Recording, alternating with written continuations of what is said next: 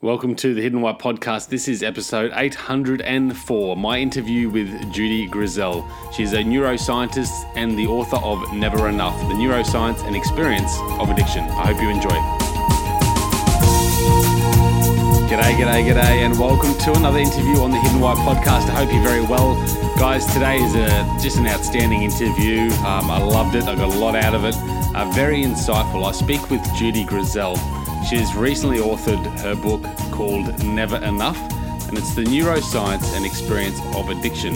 Now, she's got an incredible story herself. She went through some severe addiction when she was very young, from 13 to 23, and she overcame that as well, and she became a neuroscientist and now looks into the work of drug addiction and trying to understand why certain behaviours and patterns form differently in different people, men and women, different age brackets, etc. It's really insightful, guys. I loved it. I got a lot out of it. I think it's inspirational. I think it leaves you questioning, what else is there to do? And certainly if you yourself struggle with some sort of addiction, or maybe you know someone, then I reckon you'll get a lot out of having a read of her book as well, titled Never Enough. Guys, I've also got my book coming out soon. It's now at the editing desk, getting put into a book, and hopefully then it'll be released as a Kindle version first and foremost, and then after that a printable version as well. Guys, if you have any questions, reach out. Otherwise, enjoy this interview with Judy Grisel, an internationally recognised behavioural neuroscientist and the Professor of Psychology at Bucknell University. Cheers. G'day, Judy, and welcome to the Hidden White Podcast. Thanks. Great to be here. It's awesome to have you here. And look, Judy, really excited to bring you on the show and introduce you to my audience. I came across your book online when I was doing some searches on Amazon, and your new book that's just been released is called Never Enough, the neuroscience and experience of addiction, which personally I can relate to in a lot of ways. I know a lot of the listeners out there can probably relate to, whether it's ourselves or people that we know that have gone through addiction of whatever that might be. Really important topic, so that's why I'm excited to have you on here. Not to mention, you get to study the neuroscience behind addiction as well, which I find absolutely fascinating. So, thanks for coming on, and I look forward to the conversation. It's always hard to know where to start these conversations, Judy, but I suppose where I really want to start is, why have you written this book? And I sort of know a little bit of background into your journey, but what made you get to the point of writing this book and doing the work that you do? Well, it's a little bit of a long story, and I'll try to make it very quick. I began using drugs with determination at about 13, and I used with determination. For 20 years. Yes, from the very beginning, I was quite avid and determined, and as a result, after only 10 years, I ended up being kicked out of 3 schools. Contracting hepatitis C, being homeless, not having any respect for myself, and no one else did either. So I kind of lost everything pretty quickly. And I ended up in treatment. And at the time, this was in the 1980s, I kind of thought it was going to be like a spa. I didn't know what treatment was, but it wasn't anything like a spa. It was more like a hospital for sick people, and I learned there that I had a problem that was killing me, and that if I wanted to try to live, I would have to stop using drugs and alcohol. Yeah. And I thought that, never mind. I'd rather die. I think this is where addiction takes people, where they can't live with their use and they don't want to live without it. And I was really at that place. At 23. So at just 23, I was basically had finished my 22nd year. So I thought, and this is still funny to me, but addicts can be very entrepreneurial and tenacious. And I thought, I can fix this. If I have a diseases can be cured. So I'll give myself 7 years. I'll take all the advice they have, and in the meantime, I'll fix this problem so that I can use. So we're talking about addiction as being a disease? Well, that is what I learned in treatment, and I know disease has kind of a lot of different connotations now. It's a little confusing to me because I tend not to get hung up so much on the words. I think words are important, but I also know as a scientist that there are words that we throw around all the time that we don't understand. One of them is stress, for instance. Nobody knows what stress is, but we all know what it is. Yeah. And I think disease, it's kind of, what is a disease? In some ways you could say it's a dis-ease. I think for me, what I mean by that is that the costs of my using definitely outweighed the benefits, and yet I kept doing it. So I was going to be dead soon, probably. And anyway, I heard that, and they suggested abstinence, and I thought it was a terrible suggestion. So I figured I'm going to do this temporary thing for a few years and fix it. Yeah. Which, as I said, I had the most spotty record you could imagine. I mean, lots of failed classes, and I left through schools. But anyway, I was determined. So I ended up graduating with my bachelor's after 7 years, and then my PhD took another 7, and then I did a postdoc. And then I was a professor at a university, and somewhere not too far down the road, probably 3 or 4 or 5 years down the road, I realized, wow, I'm not solving this too quickly. 7 years came, and I reevaluated, and I realized my life was a billion times better, even though it wasn't perfect. So I kind of kept going. So you're still addicted to certain substances? Well, I'm not dependent on them, but I think I have a tendency and a proclivity for addiction. So I don't use, I'm dependent on caffeine, because when I don't get caffeine in the morning, I can't put a sentence together. But I don't think it hurts my life, so I don't think I'm addicted. So one thing about addiction is that there's some cost, and I can afford my caffeine habit happily.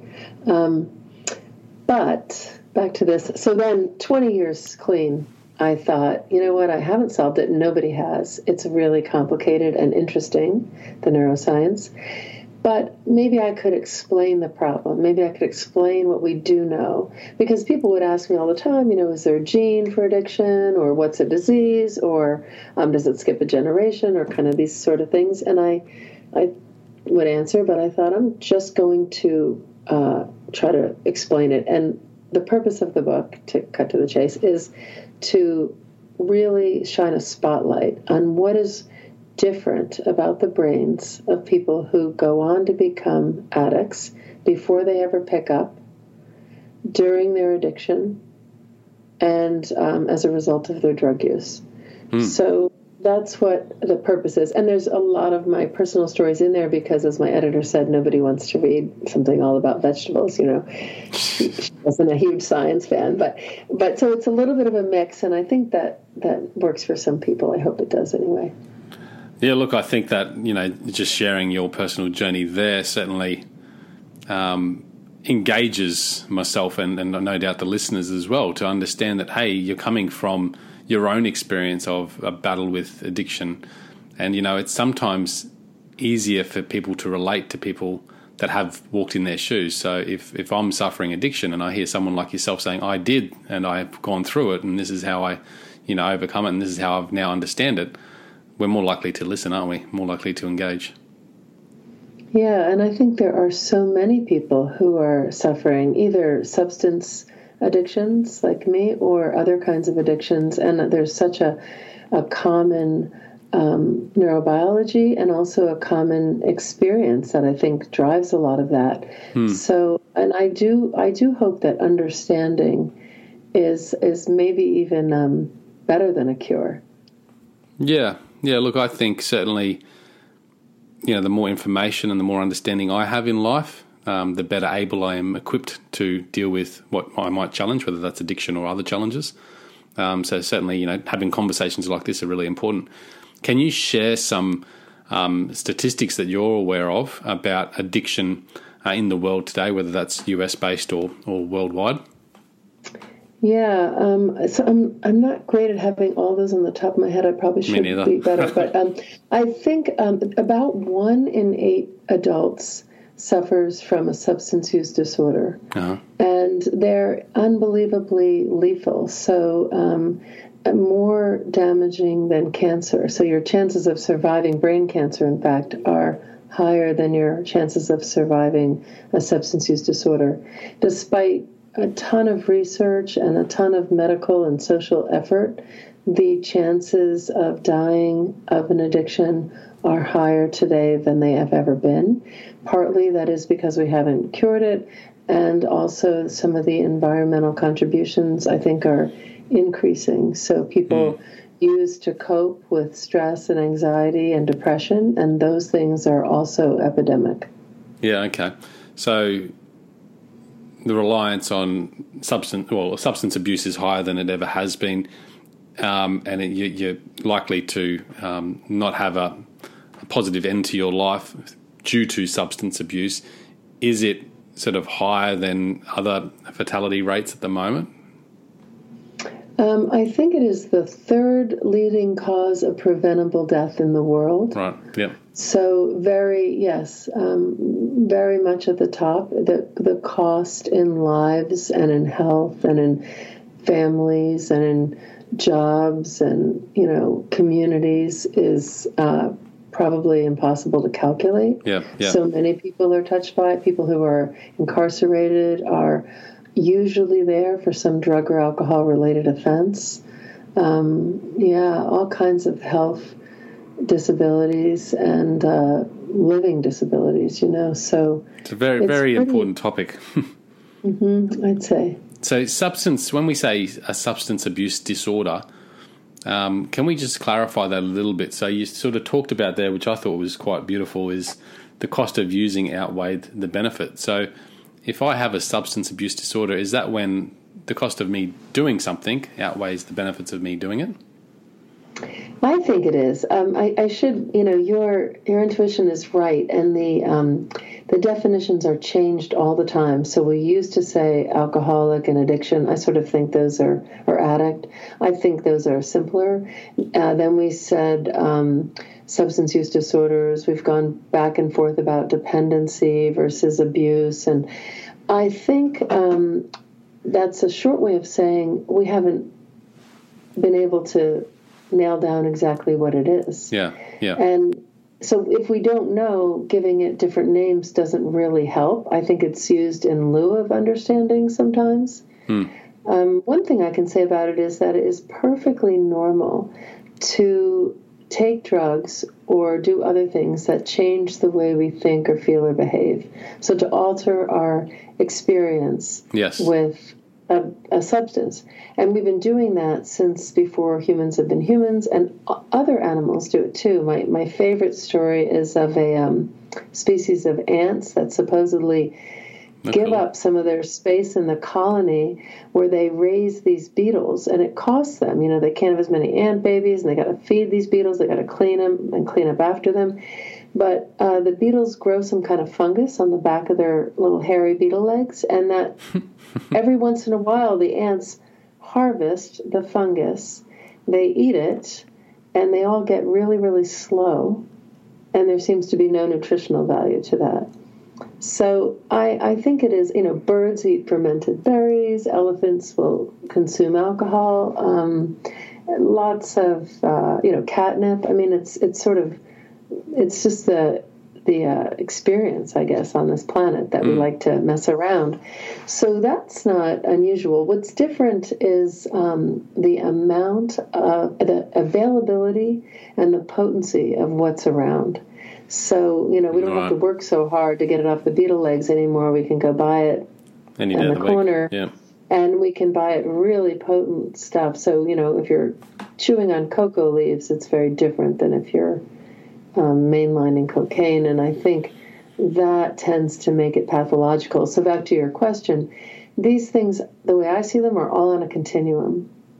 Some people, maybe abstain, and obviously they don't have a problem, but that's pretty rare. Yep. Most people use some, and they have no problems. The benefits outweigh the costs. Yep. But for a substantial portion, at least about 10%, but maybe 15 or so, there are really dire consequences, and yet they keep more and more keep doing it. Keep going back, yeah. And I'm certainly guilty of that myself. What that availability and potency and the way that we live our lives today, and I was going to go there with you about the history of going out there and taking drugs or whatever it might be to change our perspective on the world, but then we don't become dependent on it. But nowadays it seems like we have that availability, we have that potency, and we seemingly don't have any control over doing it quite regularly and consistently. Yeah, and that's kind of the core question of the book, what happens? And that is really explained by the fact if you take any substance to change the way you think or feel or act regularly and at high doses, your brain counteracts all those effects. So we go back to coffee, for instance. When I wake up in the morning, I don't really wake up, because I'm really dependent on caffeine. And so my body knows the caffeine is coming, and I am lethargic when I wake up. When I drink caffeine, about 2 cups, I feel just right. Yeah. I feel now I can put a sentence together. Well, that's how my daughter is, when she wakes up awake. I don't wake up awake. If you take benzodiazepines, like Xanax or something, to feel relaxed and sleep, your brain produces the exact opposite effect: tension, anxiety, and insomnia. If you take opiates to reduce pain and suffering and to sleep, you experience pain and suffering and can't sleep. If you take cocaine to feel a wonderful thrill and excited about the world, without cocaine, it's dull and flat. So the reason that there is this dependency that develops is because the brain counteracts every single drug that we take to change our feeling state. That's interesting. And it's really good at doing that. So it's a master at adapting. And it adapts to maintain homeostasis, which is this neutral feeling state. And so you really can't kind of get away with a habit without becoming dependent, which means when we take away the drug, we feel less good than normal. Right. And this is where we get to, where do we find that? I mean, maybe there's not. I mean, you went abstinence, at the age of 23, I guess, pretty much gave it all up, didn't you? Is that right? Yeah, I did. I Cold gave it all turkey. up, except for caffeine. Yeah, I smoked a few cigarettes here and there, but no alcohol, no real drugs, what I would call a real drug. Yeah. None of the really fun ones. No, and that piece of balance, and I guess this and your research probably shows this too, but from individual to individual, it probably changes. The body counteracting, and that's why I'm always, and I'm guilty of taking drugs and drinking, but, when I see other people become reliant on sleeping pills or something like that, I'm just like, you're actually replacing what your body actually naturally does. So what you're saying is that when we take drugs, your body counteracts it to bring some balance to it. And then when we're without that, we have no more natural ability to do that, at least for some time. That's exactly right. I mean, a heroin addict doesn't use to get high. They haven't gotten high in a long time. They use only to not feel miserable. Right. And the misery is deep. Yeah, and I so think, that misery, is that created, sorry to interject there, but is that misery, so if we take heroin, first time I imagine it must be amazing, and then after a while we just take it to stop that misery. Is it because, I don't know how to word this, but is our body creating that misery, or is it just our body not creating the stuff that we need to be not miserable? It's creating the misery. It's using neurochemicals to create the misery. If you have, I can give that example in about 2 minutes if you want. It's a little long.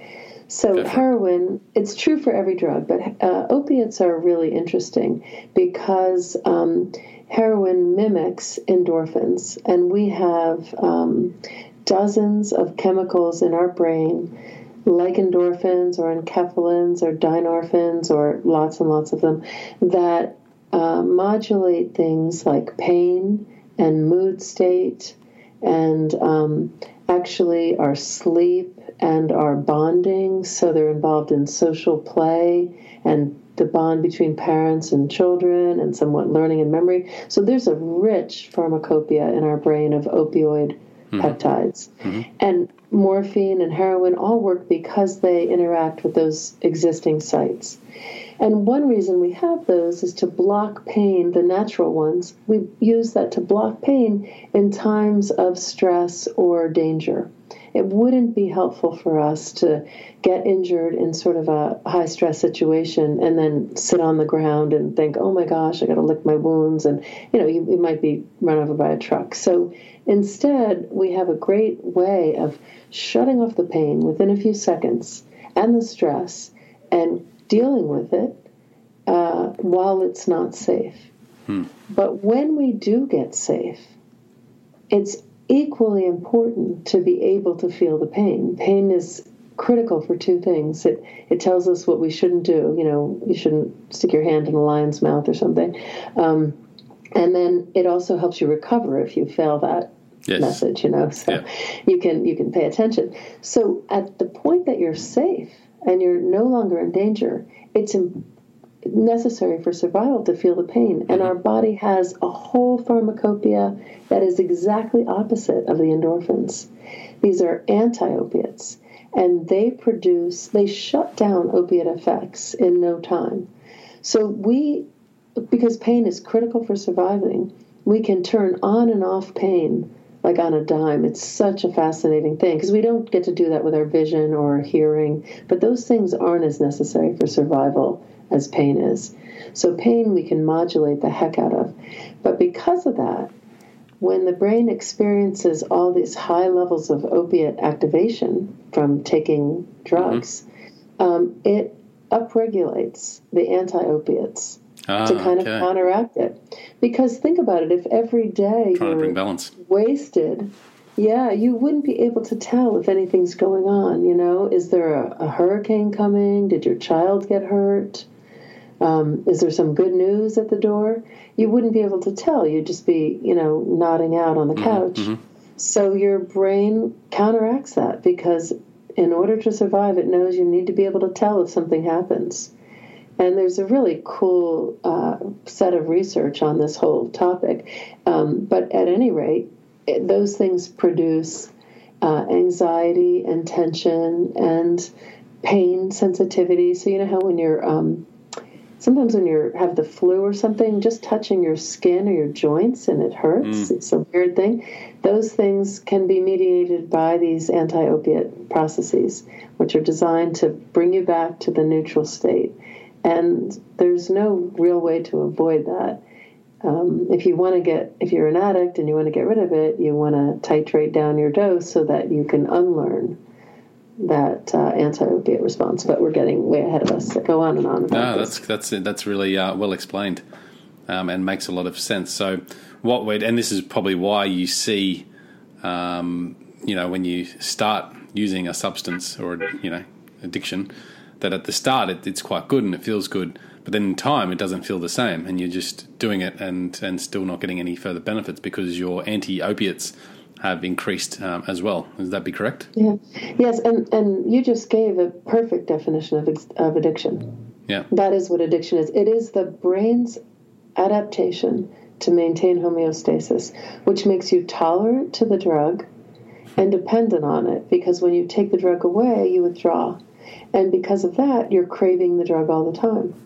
And tolerance, dependence, and craving are the hallmarks of addiction. Tolerance, dependence, and craving. And they come from the brain's adaptation to maintain this neutral state. In other words, there's no free lunch. And if you want a free lunch, which, I'm not against, it didn't work for me because I use my share, but if you use irregularly and at lower doses, I think you can enjoy it because you're not going to elicit this adaptive change. Right. You also would probably want to use not much or not at all during periods of high brain plasticity. So the problem with adolescence so when we're in our developmental years up to 25? Yes, and the more plastic the brain is, the more likely it is to be affected by your experiences. That's kind of what plasticity is. Mm-hmm. So prenatally, it's really plastic. That's an important time, but also any time during childhood and during adolescence, between puberty and about 25, there's this burst of plasticity that is interestingly and appropriately timed with this burst of finding out who you are and what you want to do with your life. Risk-taking. So the reason you're doing all that stuff is because the brain is in this kind of sponge-like place. So any impact during that plastic time will have a more lasting effect. That's how kids learn, much quicker than adults. Yeah. So if you wait till you're 26, then you could maybe have a free brunch or something, a little bit. But early on, and in fact, 90% of people who have a substance use disorder begin before they're 18. Mm-hmm. That makes sense. Mm-hmm. So those people that begin before they're 18 or 25 and have those experiences at that age are more likely to go on longer in addiction than people that start later in life? Right, because the tolerance and dependence and craving is sort of built in. While the brain's organization is being laid down, it's like changing the blueprint a little bit. And that change is pretty lasting. It's hard to get over that. So I think one reason... Well, you did it. Well, what's interesting is I got clean at 23, so before that 25, and I think those 2 years of plasticity helped you. Probably benefited me. So I think you can develop an addiction much more readily if you're young, but I also think you can recover much more readily if you're young. Right, okay, gotcha. So there's some good news and bad news. Yeah, for the exact same reason. Yeah. Is it likely that some people are more prone to addiction than others? I mean, is there any research that can sort of indicate that, or is it we're all the same and it just depends on your upbringing, experiences, your conditioning and all that sort of thing? No, it's absolutely rock solid evidence that it's the case that some people are more prone than others. We knew that 60 years ago in adoption studies and twin studies. So if you're born of an alcoholic parent or two, and then you're adopted into a perfectly normal family, if there is such a thing, you are still at much higher risk, and vice versa. If you're raised by raving alcoholics, but you came from stock that wasn't that way, you're at lower risk. There's kind of a so that's what I was going to solve, and there are.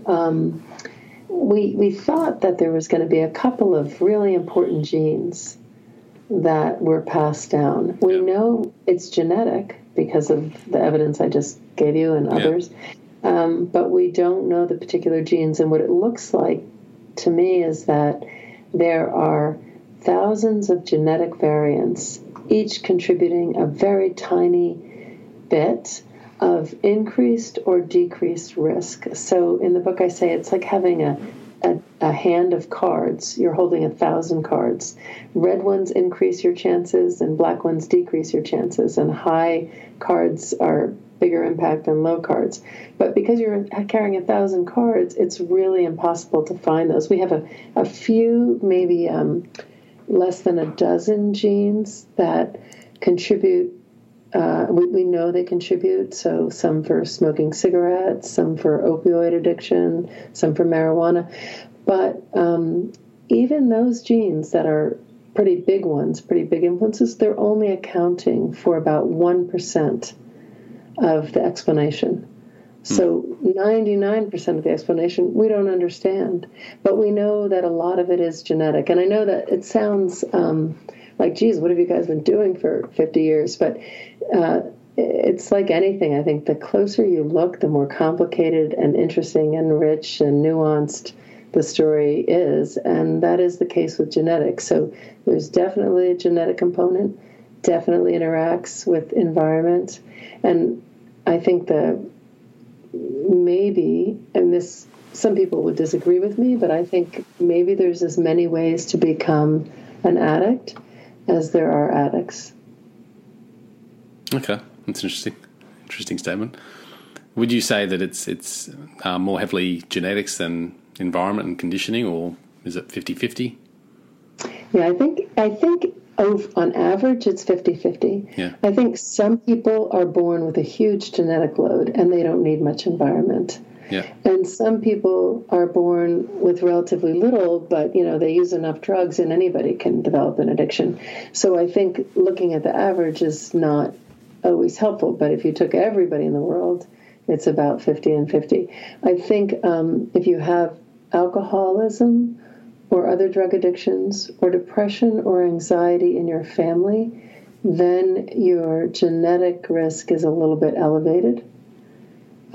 So you would want to be careful, but also if you grow up around people, in the experience of having drug-dependent parents or a stressful home life, then you're also at increased risk.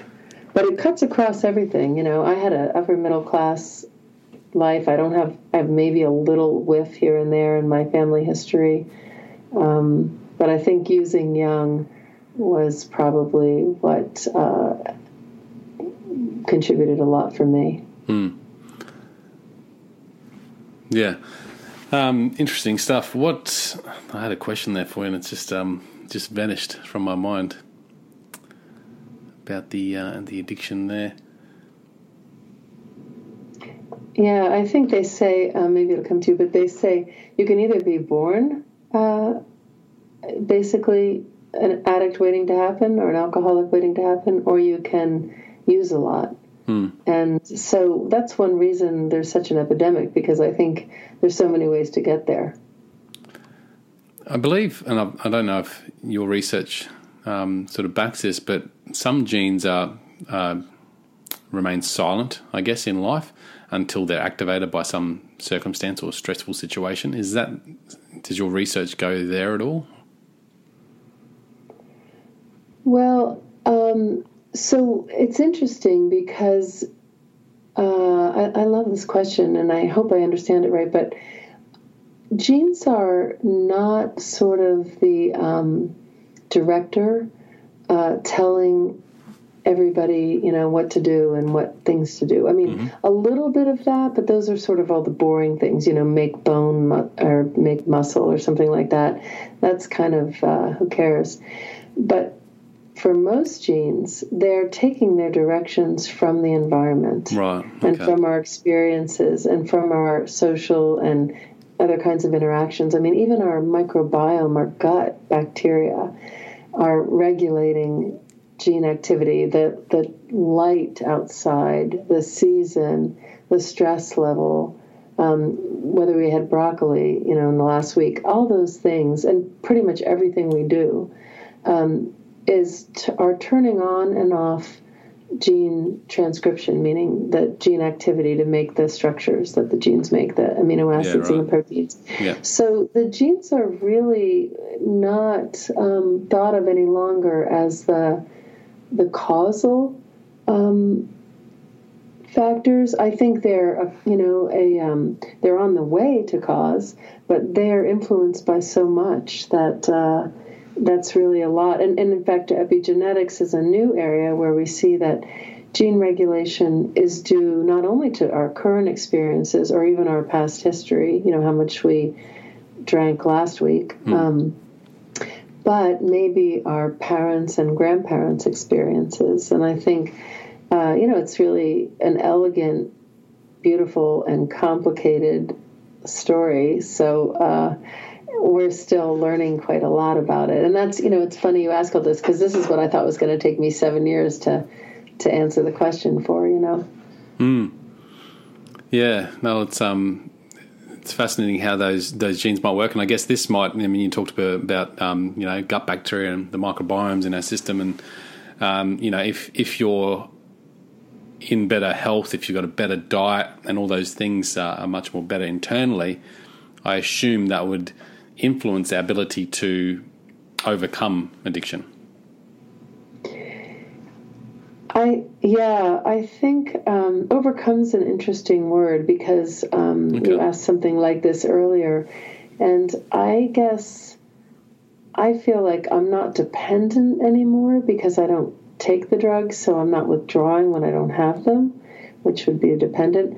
But I feel like I still am the person who lost so much control, and I'm not convinced I wouldn't still. And this is, in a way, it's not popular, I guess, to say, but I think it is supported by the data. There's not a lot of people who become, who have a different response after going down the road so far, that they, like, I totally lost control by I basically carved myself out. There was nothing much left of me when I ended up in this, in a treatment center at 23.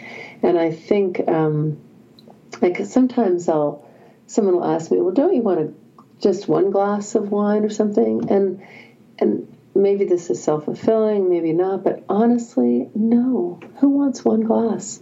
What is the point of a glass? To me, alcohol's medicine, and I want the whole effing bottle, really. And I don't mean it like that. It's just, it is seriously the way I'm built. I just don't like, I think moderation is interesting. My husband is a regular drinker. He doesn't understand me and I don't understand him, So I'm not so sure. I think. Well, that's obviously very much an individual thing too then, because, you hear a lot of people that go through, and maybe it's not. Maybe your husband's never been fully dependent or, addicted as such, but just enjoys the drink. Right. He never has. And I don't he's got think that level of control or ability. And I guess that's not then up to the individual. I mean, that's a lot of stuff there that is outside of our control personally. Yeah. I mean, I don't know this, but I think I do know this, and I think the neuroscience supports this. Yeah. I liked alcohol way better than he does. And it's such an irony because the people who can use are the people who don't want to so much, or as much. I mean, I was really, and a lot of people do this, give up everything. Give up their families, give up their jobs, give up their health and their life so that they can escape with drugs.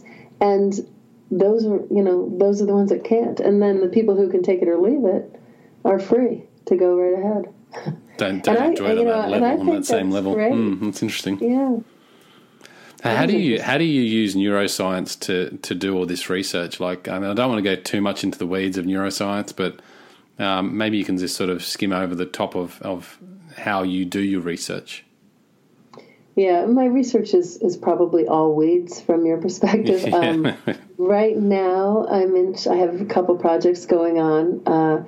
One, I'm interested in sex differences in binge drinking, and it looks like in some ways women are more susceptible to binge drinking to escape stress or anxiety, and men binge drink for a different reason, maybe to enjoy it, but women are kind of avoiding what they don't like, and men are getting what they do like. And I'm interested in the genetic contributors to that. Binge drinking's obviously a bit of an issue.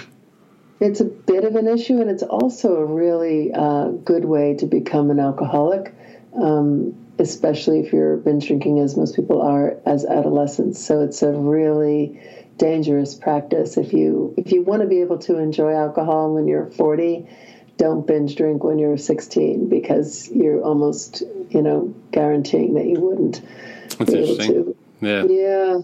I was definitely a binge drinker.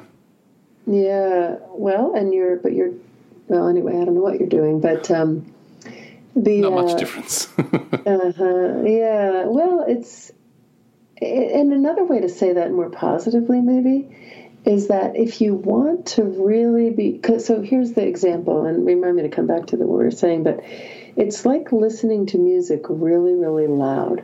I mean, it sounds great at the time, but if you do it enough, your ears are deaf, and you can't really appreciate it the same.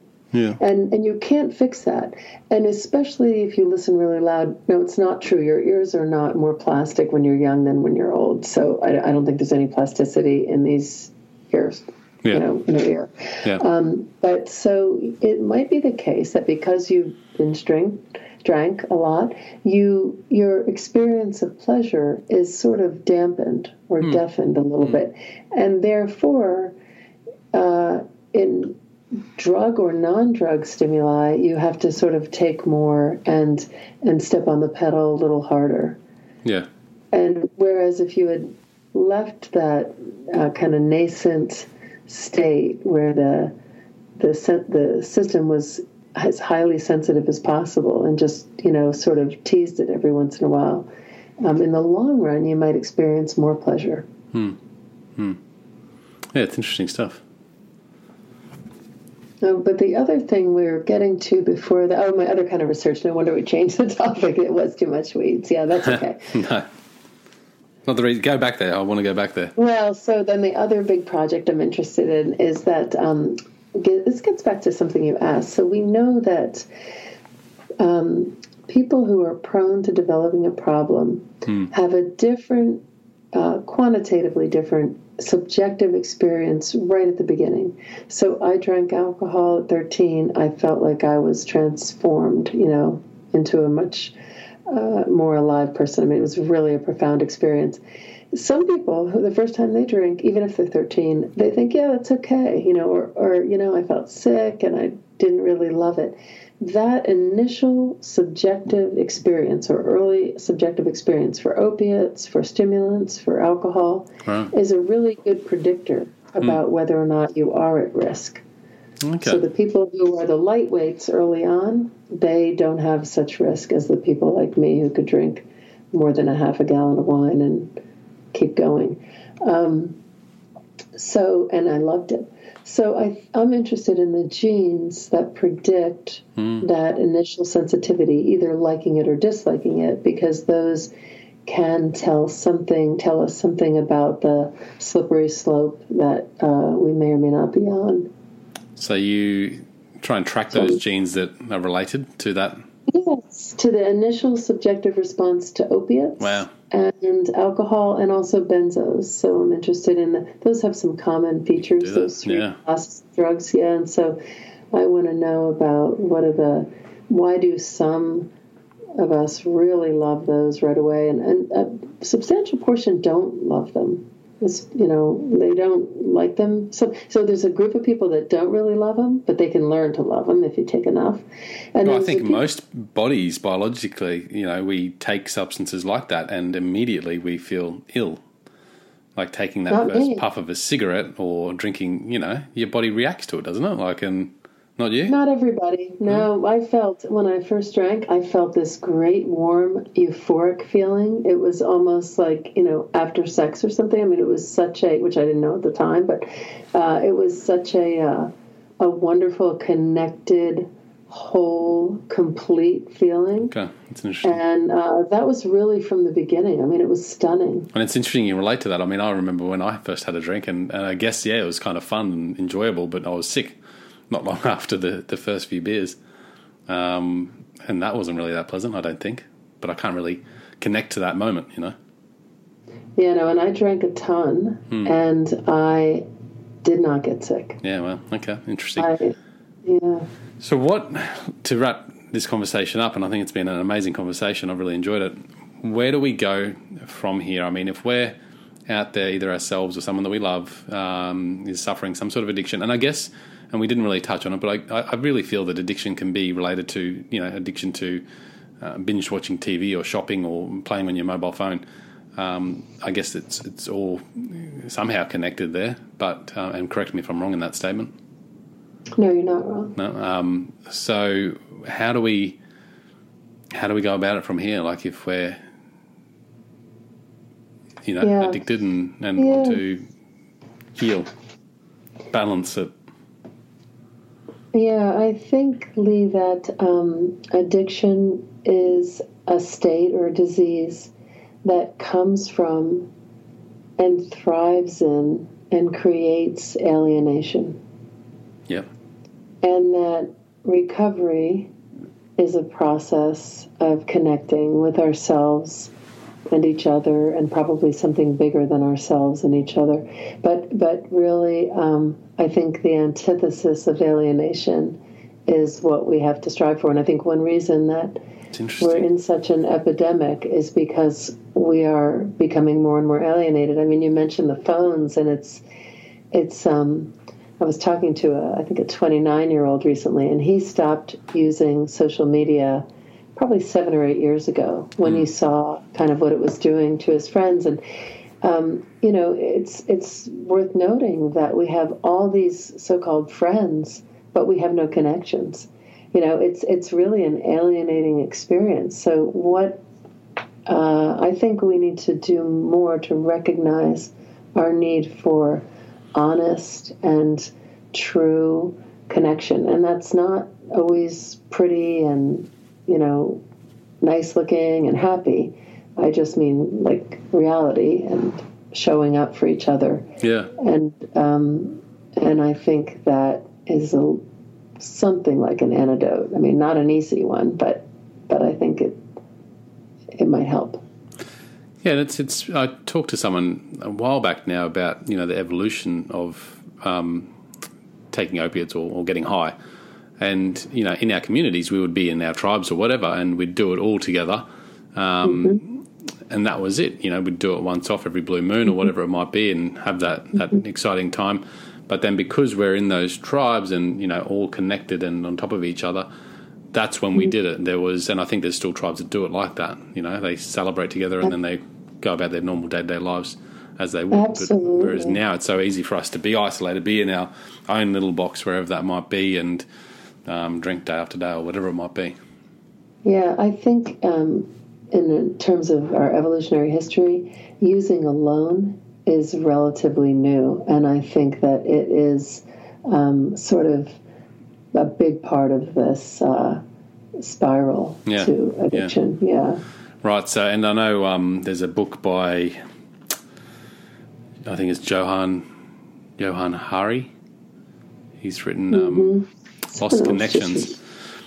And he talks a lot about that and about, overcoming depression more so than addiction. But I guess it's related, is that, go out there and recreate those connections with other people, with nature, with life. And stop isolating ourselves, because it's about those relationships. So that's sort of similar to what you were saying there as well. Yeah, I think it is. And is it abstinence for everyone? Like, can it be case by case? Like, could I go out?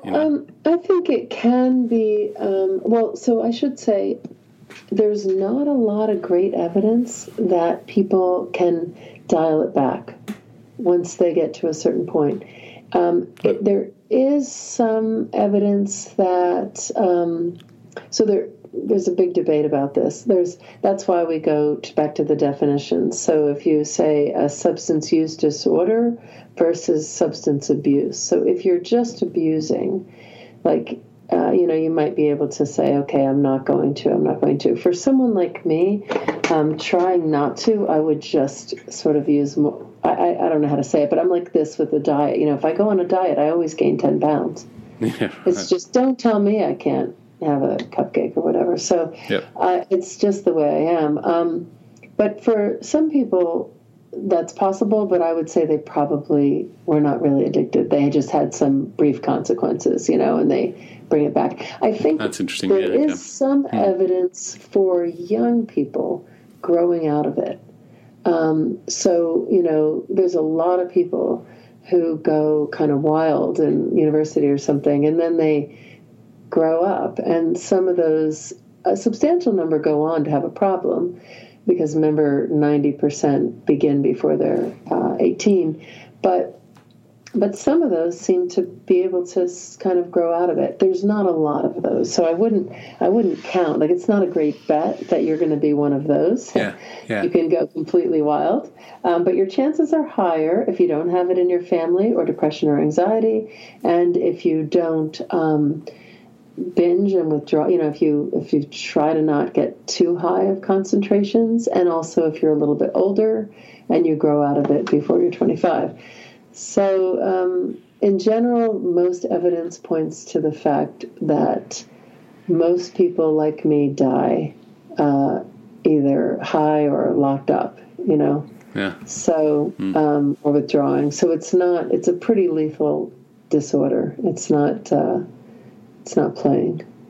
So with those anti-opiates that you were talking about earlier on in this episode, in this interview, if we stop using, whatever it might be, does that start to balance out as well then through what you've seen in your studies? Absolutely. Yeah. So the brain will unlearn, right? If it doesn't, it wants to maintain homeostasis. Yeah, If there's no opiate there, the hard thing is that most people can't tolerate the state without them because it's so miserable. The messy middle. Yeah. So you would want to kind of titrate down, but you can definitely unlearn that. And opiates are not, there's not so much lasting damage there. So you can get back pretty well. I know someone who was a heroin addict and a stripper and really a mess by the time she was 19, and then quit, and now she's a rocket scientist, so she literally cool. So she's fine. Yeah, it is cool. Well, it sounds like your story too. Like I'm really impressed that you went through all that at 23 and now you're a neuroscientist. It's incredible to me. Well, that's nice of you. Thank you. It is. It's an amazing journey. Look, I suppose there's a lot to this. I want to encourage everyone to get out there and pick up a copy of your book if you've been interested in this conversation like I have. The book is Never Enough, The Neuroscience and Experience of Addiction. I'm sure there's a lot more to Judy's work, but Judy, I really appreciate you coming on and sharing not only your story but the research and the work, and so openly too, because it's been a great conversation, I think, really inspiring and inspirational. Yeah. Yeah, it's a pleasure for me. It's nice to meet you and your audience. So, guys, you can check it out at the hiddenwhy.com. This will be episode, and I'm just going to it now, this will be episode 804, which will be launched, sometime in July. But if you're listening to this, you've probably already realised that.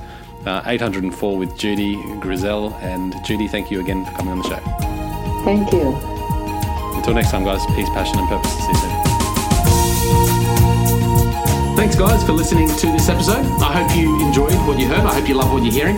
If you like this episode, guys, or any of the episodes that you're listening to here at The Hidden Why, please do me a favor by sharing it. You can share it with your families. You can share it with your loved ones. You can do that by using your favorite social media channels, using the icons on the platform that you're listening to The Hidden Why podcast.